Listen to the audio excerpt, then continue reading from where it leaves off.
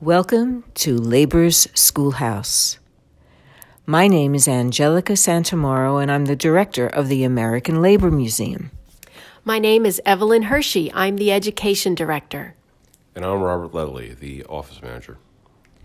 Last week on our podcast, we discussed some of the activities that the American Labor Museum was hosting for Women's History Month, which is the month of March. We mentioned that we're going to have a Women's March on Sunday, March 8th, in honor of International Women's Day. But we did fail to tell you a little bit of a history behind the day. International Women's Day brings attention to the social, political, and economic, cultural issues that women face, and advocates for the advancement of women within all those areas. The day is also used to recognize women who've made significant contributions to the advancement of their gender. Robert's going to tell us a little bit more about how it all began. International Women's Day was first celebrated on March 19th, 1911. A million women and men rallied in support of women's rights on that first International Women's Day. The idea of an International Women's Day was inspired by America's National Women's Day, February 28, 1909, declared by the Socialist Party of America. The next year, the Socialist International met in Denmark, and delegates approved the idea of an International Women's Day. And so the next year, the first International Women's Day, or as it was then called, International Working Women's Day, was celebrated with rallies in Denmark, Germany, Switzerland, and Austria. Celebrations often included marches and other demonstrations. Not even a week after the first International Women's Day, the Triangle Shirtwaist Factory fire killed 146 people, mostly young immigrant women, in New York City. That incident inspired many changes in industrial working conditions, and the memory of those who died has been often invoked as part of International Women's Days from that point on. Especially in the early years, International Women's Day was connected with working women's rights. The holiday was especially popular for many years in Eastern Europe and the Soviet Union. Gradually, it became more of a truly international celebration.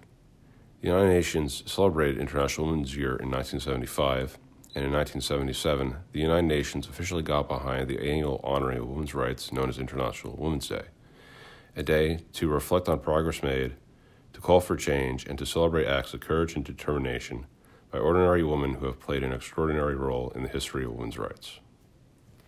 I actually know someone who co-authored a book entitled Ordinary People Who Have Done Extraordinary Things. Her name was Deborah Bernhardt.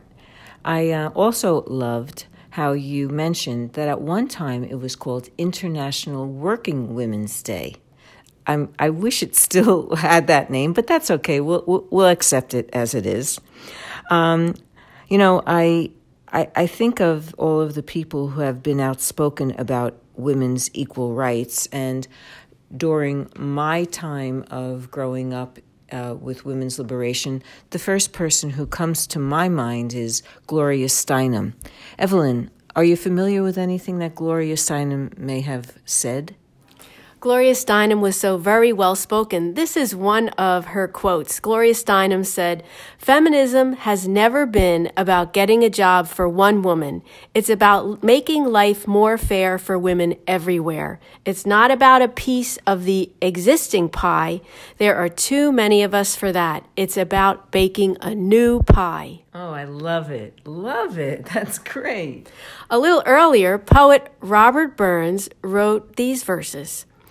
"While Europe's eye is fixed on mighty things, the fate of empires and the fall of kings, while quacks of state must each produce his plan, and even children lisp the rights of man, amid this mighty fuss just let me mention, the rights of woman merit some attention." All right. Bobby Burns.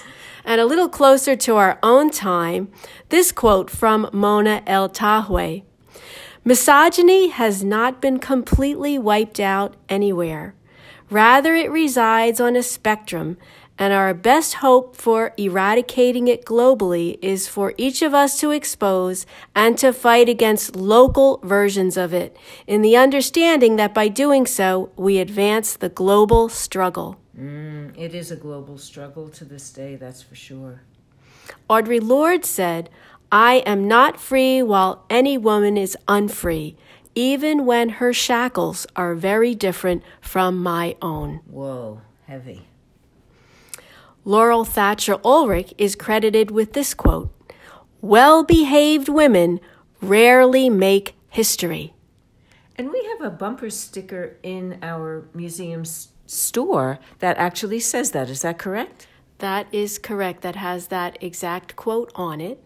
And we invite you to visit the museum, not specifically to see our store, but you certainly will when you come here to browse or to shop. But our current exhibit, entitled Women Who Dared to Inspire, features an area where you can add your voice and your slogan in support of women's equality. So visit us. Our visiting hours are Wednesday through Saturday from 1 to 4 p.m. and by appointment. There's full information on our website, which is www.labormuseum.net. Thank you, Evelyn, and thank you, Robert. I just want to add that in addition to celebrating International Women's Day on Sunday, March 8th, the museum is also going to be commemorating the centennial of the passage of the 19th Amendment. But in that celebration, we must remind ourselves that despite the ratification of the 19th Amendment, in some southern states, African American women were unable to vote until the Civil Rights Movement in the 1960s. So the struggle continues, and we stand together as one. And on Sunday, as we march, we will be marching for equality of gender and equality of wages, especially here at the American Labor Museum. We should not have a wage disparity simply because of gender. So thank you for listening, our podcast friends, and we hope to see you next week. Solidarity forever.